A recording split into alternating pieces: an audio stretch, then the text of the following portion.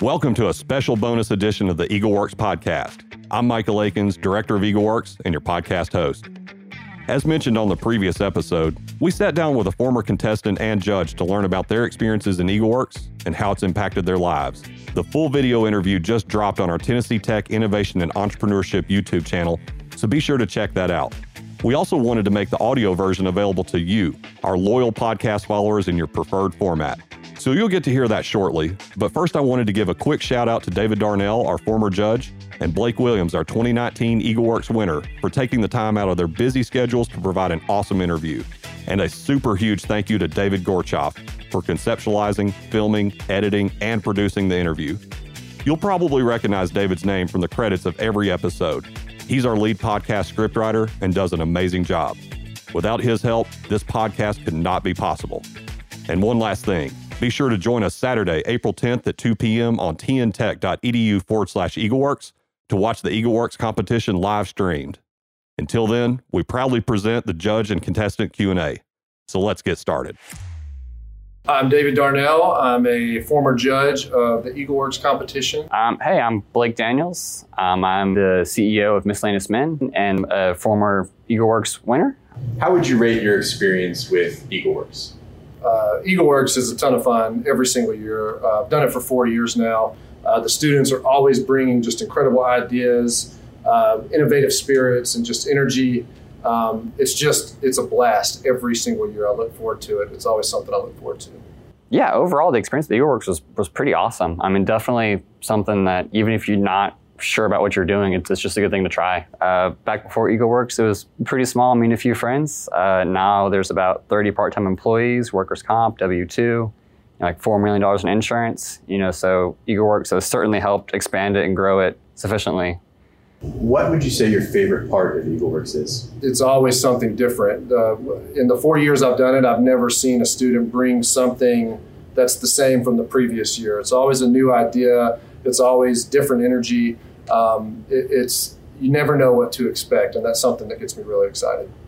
I think my favorite part about EagleWorks was just getting kind of more involved in the community. Like, we got to talk with the Biz Foundry a lot, and so you're meeting with actual business people who can give you genuine feedback, not just professors with answers to A, B, C, or D. Really? That and, yes. Go ahead. Well, I was going to say, and the pizza, but it doesn't really apply to online. What sort of benefits have you seen from EagleWorks? For me, it's the students getting real-time, real-life feedback from entrepreneurs that have been in the trenches and have done this. Getting that feedback from people that know that, the road ahead is not an easy one. It's a fun one, of course. But getting that feedback to see, that this isn't easy, but you can do it. What benefits have you personally received from being involved in EagleWorks? I think the biggest benefit from EagleWorks is definitely the people you interact with and the connections. Everything I've done with the program helped me to better my business and create different relationships. Even if the business doesn't work out, you can still go to these people and ask for advice, ask for help. That's been a major benefit to me. And then the business has grown substantially from that help as well. When you're not sure what to do or where to go, you can just go and ask for help. And that was my biggest struggle as well, honestly. I'm a pretty headstrong person, so having to accept and ask for help really made a difference. What advice would you give to newcomers about the Q&A portion of EagleWorks? This is easy. First and foremost, you cannot be combative, right?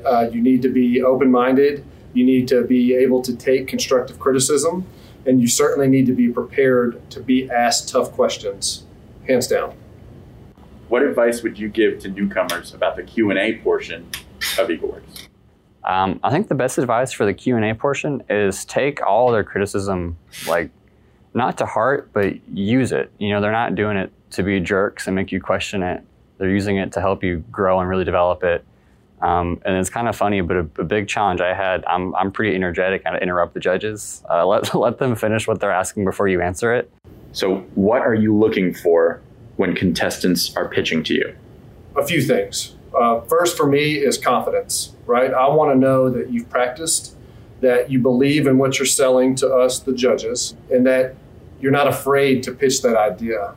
Secondly, I want to make sure that you are fully prepared, right? You know what you're selling to us, not that you're confident in doing so. I want to know that you know what's at the depth of what you're presenting. And lastly would be your passion for it, right? I want to make sure that I can feel the passion that you're presenting to us. Are you solving a problem? Those are just a few of the things that I look for personally when judging in this competition. How should contestants frame their pitch to the judges? I think the most important things when you're framing your pitch to the judges is pretend they don't care. I know that sounds really bad, but you want to make them care about what you're pitching. You know, you have an awesome idea and you want them to feel that same way. So make them care. Make it something cohesive as well. If it takes you 5 minutes to explain it, then you don't understand it well enough. Just make it pretty brief and why they should care and why you care. You know, it's important to show that you have emotion and you have investments in it as well.